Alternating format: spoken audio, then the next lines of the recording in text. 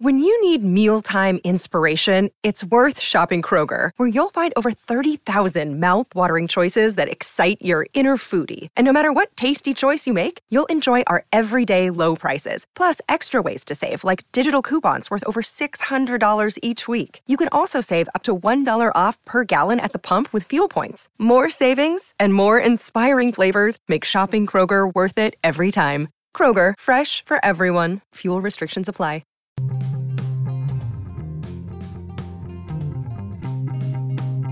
Policies exist for one reason and one reason only, in that they are there simply to educate the person who's trying to do the right thing. This is Tom Fox. Welcome to the special 300th anniversary edition of Compliance Into the Weeds.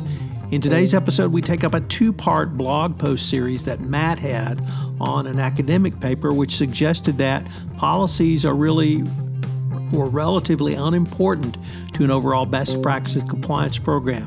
We take a deep dive into the study, take a look at the operationalization of compliance, and consider what the regulators might say to such a bald-faced statement. I know you'll enjoy this special 300th anniversary episode. Before we get started with our podcast, a quick word from our sponsor.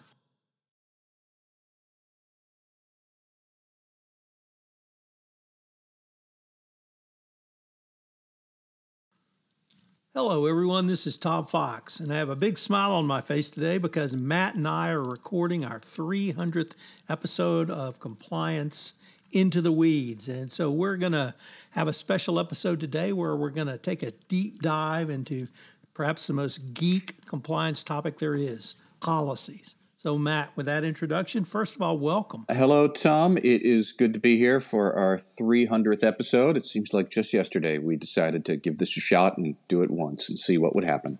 And here we are. Let's get into policies. I'm not quite sure how you found this study, but you came across a study by 5 professors at the University of Amsterdam and the University of California.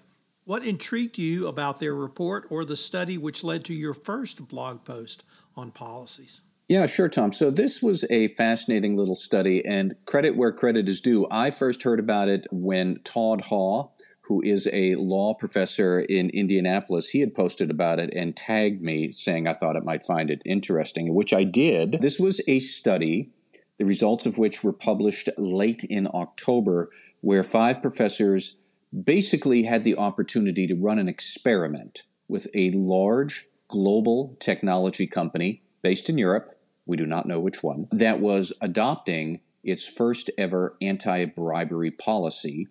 And the professors, basically, they carved up about 1,200 volunteer employee participants into 4 groups to see if the different structure and design of your anti-corruption policy, is it a long-form text? Is it a short-form text? Is it a little infographic thing? Would the design of it have any measurable effect on how well they recognized and would refrain from anti-bribery behavior? And they did this by breaking up the groups of 1,200 people into roughly 4 groups of 300 or so each, including a 4th group which received no policy at all. And that is important. And then after they did their various types of policies, the employees got to study it. They took some tests trying to measure their understanding of anti-bribery behavior. And these professors found that actually the design and structure of the policy had no bearing on how well the employees then scored on anti-bribery tests after they studied the policies. And that includes this control group that received no policy training whatsoever. They just took the test. And basically, the professors said the design and structure of the policies didn't really have any measurable effect on how well you learned the policies and weren't any better than not bothering to have a policy and show it to your employees at all. That was the big conclusion of the study. It generated a fair bit of provocative comment when I posted my thing on LinkedIn, but I think that they raised some pretty good points about whether policies are all that useful for what you, the compliance officer, really want, which is to reduce the incidence of corruption behavior. I'll stop there because they have some other thoughts about what does actually have a good impact on how well employees refrain from anti-corruption. But that was their exercise in policy. Was the design of policy actually matter? And they concluded that no. So, Matt, before we get to the comments of compliance professionals that you were able to garner through various social media postings, did the professors have any hypotheses, perhaps suggestions, or even lessons that a compliance professional might have learned from their findings? They did have a couple of good points. So point number one was their conclusion that policies are not that relevant to educating employees on what anti-corruption behavior looks like. But what does move the needle, so to speak? That was their other point, that they had concluded that an employee's ability to understand anti-corruption behavior and really to engage in anti-corruption behavior, to avoid corrupt behavior, that depended more on the social norms of the that they had already absorbed about how bribery is or isn't accepted at the business in general. So the more that employees believe bribery was wrong and it was considered to be a shameful thing at their company that people did not do, that was the better indicator that when they were being tested on, I think they had to answer some multiple choice questions. They had to engage in a bribery game. They had to answer some open-ended questions. But the better indicator of whether they would engage in bribery and corruption or not was just their perceptions about how much bribery is or isn't tolerated at their organization. In fact, let me see if I can dig up exactly what the professors wrote here. They said this: people, even when they study a text about the rules, still rely on what they perceive to be the social norms when answering questions about such rules. And from an applied perspective, the study provides reasons for doubt about the effectiveness of written policies in training employees in the knowledge of organizational rules. So really, I think what they were getting at is that if your objective is to reduce the incidence of corruption behavior, and that is the objective for ethics and compliance officers and the programs you run, it may well be the case that you should worry less about what the policies actually say and their design, and think more about how are we cultivating a control environment and a general social norm and construct about that anti-bribery is just the way we roll. Bribery and corruption are shameful things. We don't do that here. That's the key. If you can get that message and that attitude absorbed into the employees' heads, that's when they're going to be better at anti-corruption behavior. Doesn't matter how long your policy is, or if it's short and sweet, or you use an infographic or any of that stuff. That's not the key. The key is the overall attitude and the control environment and how much employees absorb that into their head. So, Matt, I thought a long time about your first blog post, and your second blog post, which came up or was put up today, talked about some of the commentary, questions, and other information that got posted on various social media sites based upon your first blog post. And what struck me, Matt, was of all the comments that you wrote about, I was fairly stunned that no one got it right, period. They were all wrong about what policies are. Policies exist for one reason and one reason only, in that they are there simply to educate the person who's trying to do the right thing.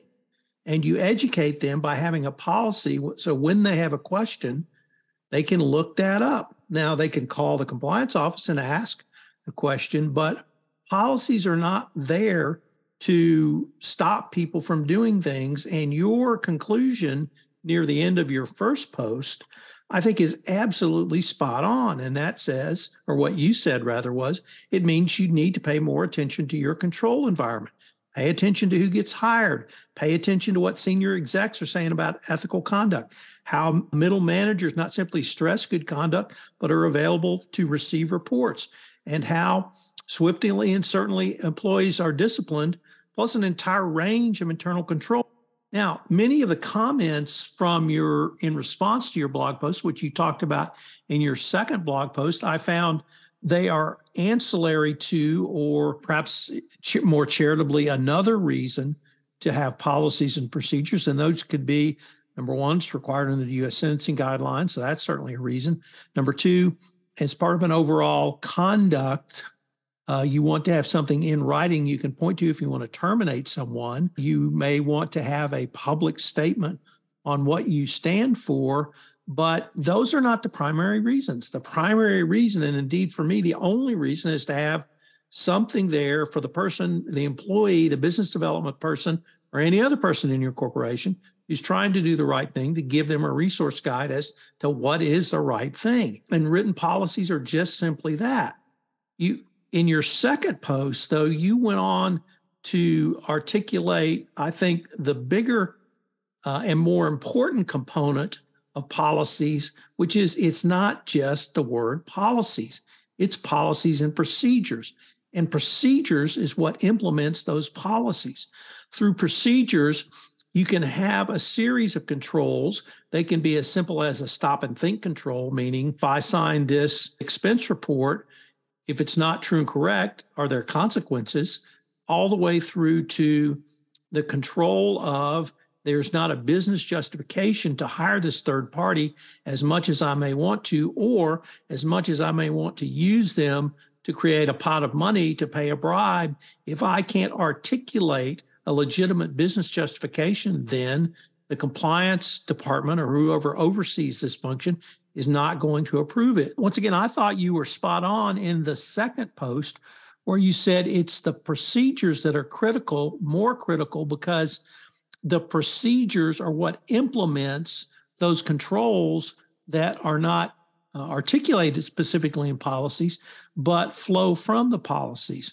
So I really think that while the authors of the report are correct, it's like Kyle Welch's research. We all intuitively knew that, or we should have intuitively known that. Policies are one thing, but they're a pretty small thing. And it's the control environment, it's the policies, and as you said, it's the middle managers, it's the senior executives. It is what is the overall culture at your company, which is going to determine whether or not the policies written are going to be followed. I have a couple of thoughts there, Tom. I do think that probably the big point that these professors have introduced, and we should say that they haven't proven this. They did one study at one company looking at one policy. So we should be aware that this is just a small little snapshot of the greater world. What they have basically said is that I think all compliance officers know you could have a set of great anti-corruption policies. They are fantastic. They are thoughtful. They are succinct. They are in plain language. But if you have a terrible control environment where nobody actually takes the policy seriously, then the policies don't really matter. You still have a terrible anti-corruption problem. These professors are saying the converse is also, you could have a great control environment where discipline is always doled out fairly and swiftly and consistently, and the CEO and the middle managers, they talk about the importance, and this is not what we do. Bribery is a terrible way to win. We win on our merits. And if you have that great control environment, the policies don't matter. That's really what they're saying. Why wouldn't they say it? We should hope that these professors do more research to quantify this at a larger scale. But I think if it is true that you can have great policies in a bad tone and you have a mess, why wouldn't the converse be true? That you could have a great tone and you have no mess, and therefore the policies, they don't actually matter as much. And the policies, you still need them, but you need them mostly to show the regulators, see, we read the sentencing guidelines, we know what they say, we put the policies in. But that's what they are saying. And Tom, you brought up the good point that I think is valid, that when an employee is looking to answer a question, policies do serve a valuable role.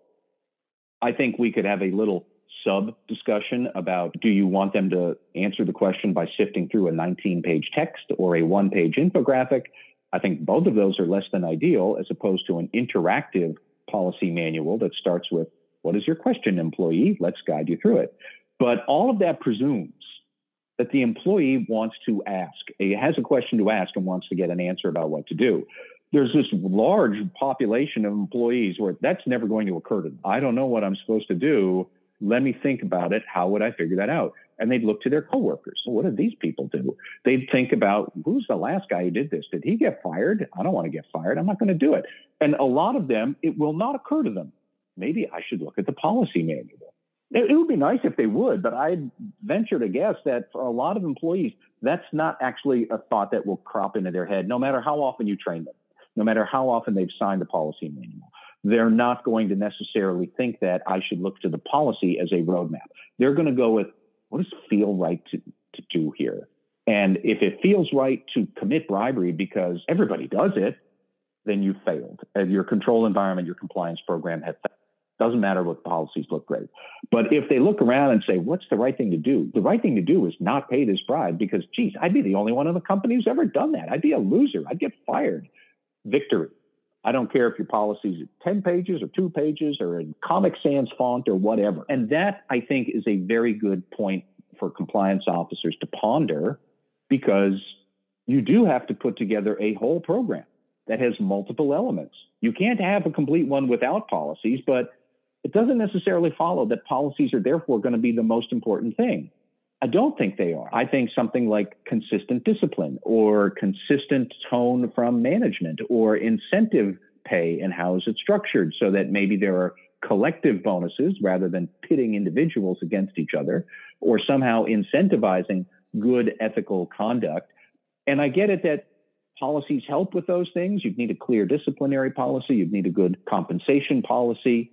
But the actual anti-bribery policy that says you should not pay a bribe, I'm not necessarily sure how many employees would rely on that training at the moment. And these professors say that maybe they don't, or maybe if they do, it doesn't make a difference. There is a body of knowledge that shows you can train a lot of people on what policies are, and at the end of it, they still don't know it.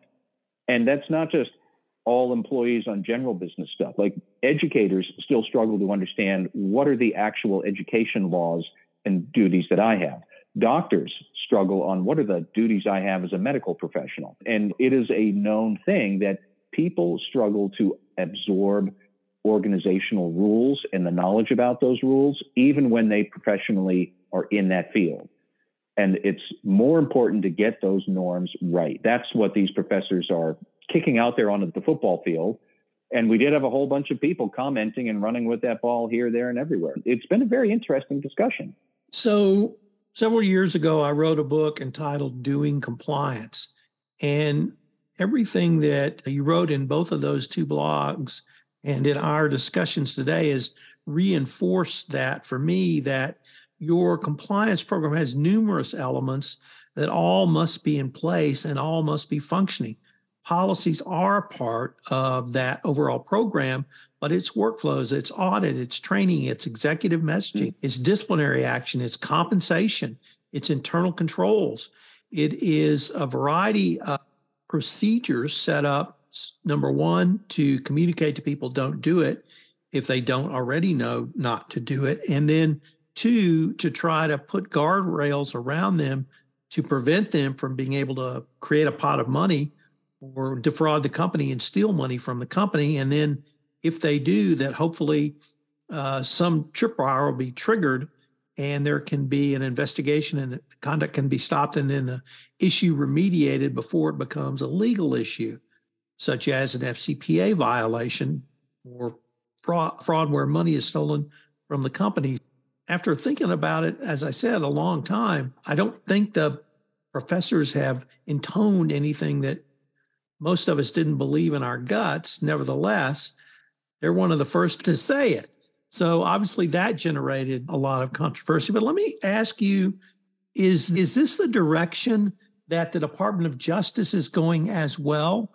When over a year ago, Lisa Monaco announced we're going to start looking at corporate culture that was immortalized or memorialized rather in the Monaco memo. And now we have at least some modicum of assessment by the department, even if they're struggling with how to determine corporate culture. And we're moving towards that, as these professors have found that it's the social norms or corporate culture that is the key issue or inquiry. So I think that is the big question. How would the Justice Department respond to various ways that you build a compliance program? As I said, you could have a great tone at the top, and you could have a very strong culture that frowns on bribery. But if you have no actual policies, or you just bought some policies about anti-corruption off the internet and they're all 10 pages long, if you show the Justice Department, we don't really sweat the policies that much, the tone and the culture are what we worry about, I think that is the correct thing to do. But I don't know that federal prosecutors are going to see it that way. I would love to know what prosecutors would think of something like that. Whereas you could have a really good, strong set of policies. I do think we should circle back to procedures and how important they are. And if you can automate these workflows to choke out the opportunity to engage in corruption, because the procedure just doesn't give that to you, I think that matters a lot. But in theory, are we really just looking to get a bunch of policies to legally cover our ass? And then you get to show the department, see, oh yeah, we got our policies. And they say, okay, box checked, move on. That isn't really going to work. But if you are in a corporate resolution process and you're looking to have an effective compliance program to get out of the investigation and to announce a DPA or a non-prosecution agreement, I think the best thing to do would be to think long and hard about how to support the corporate culture. But what's the easiest thing to demonstrate is that you have a lot of corporate anti-corruption policies, and you have a lot of training modules, and you do a lot of tests, and you do a lot of audits.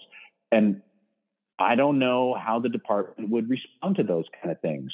It's about what makes a difference is that which I think may be least able to be tangibly demonstrated, but it is what makes a difference. On the other hand, what can you tangibly demonstrate? You could print out a policy manual and drop it on the desk if you wanted, but is that really going to make that much of a difference in reducing misconduct? I don't know. Is it going to show the prosecutors that, see what we did? We're working, we're acting, we're listening to the sentencing guidelines. Doesn't that matter? Yeah, it does. And maybe it'll get you out of a resolution, but then 2 years later, you have a repeat.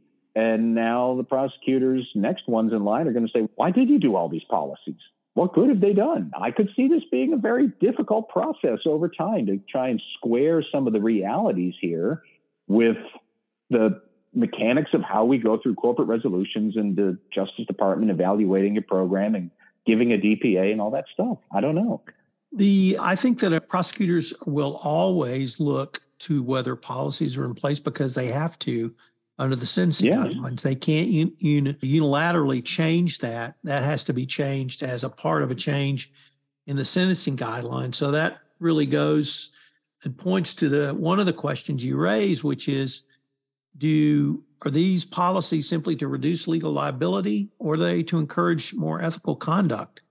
And I think it falls on the former, that it's to reduce legal liability because it's required.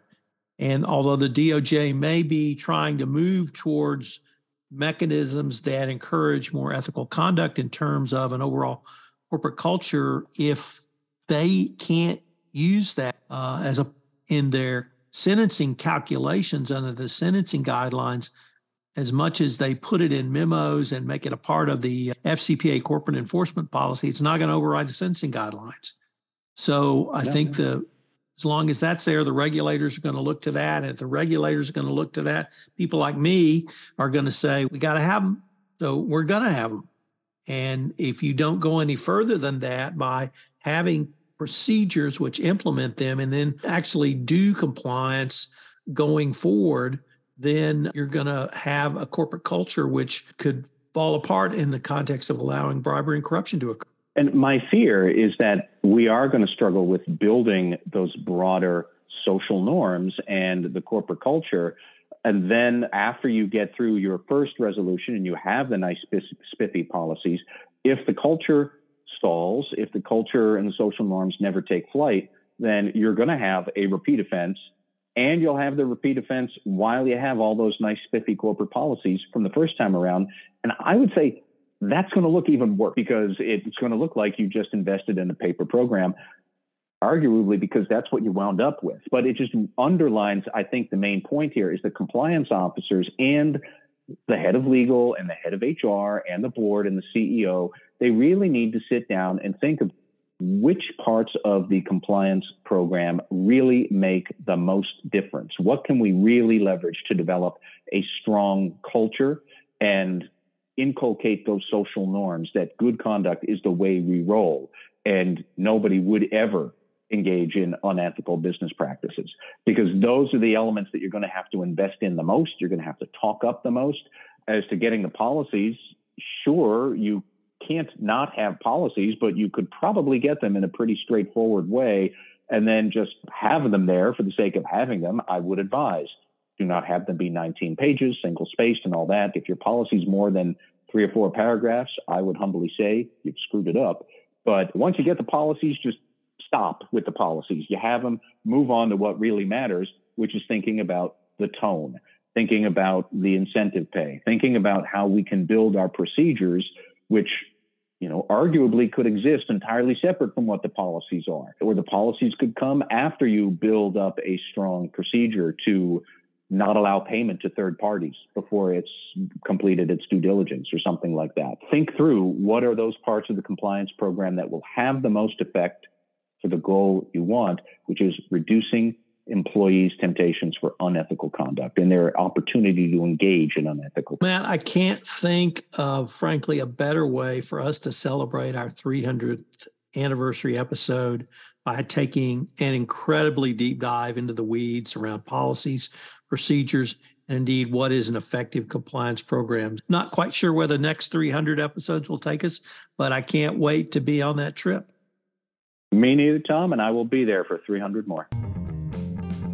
This is Tom Fox again. I hope you've enjoyed this special 300th anniversary episode of the award-winning Compliance Into the Weeds. Matt and I have had a ton of fun over this podcast series. I hope you have as well, perhaps learned a little about compliance details and into the weeds. And I hope you'll join Matt and I again as we head on for our next 300 episodes. Compliance Into the Weeds is a production of the Compliance Podcast Network. This podcast is a part of the C-Suite Radio Network. For more top business podcasts, visit c-suiteradio.com.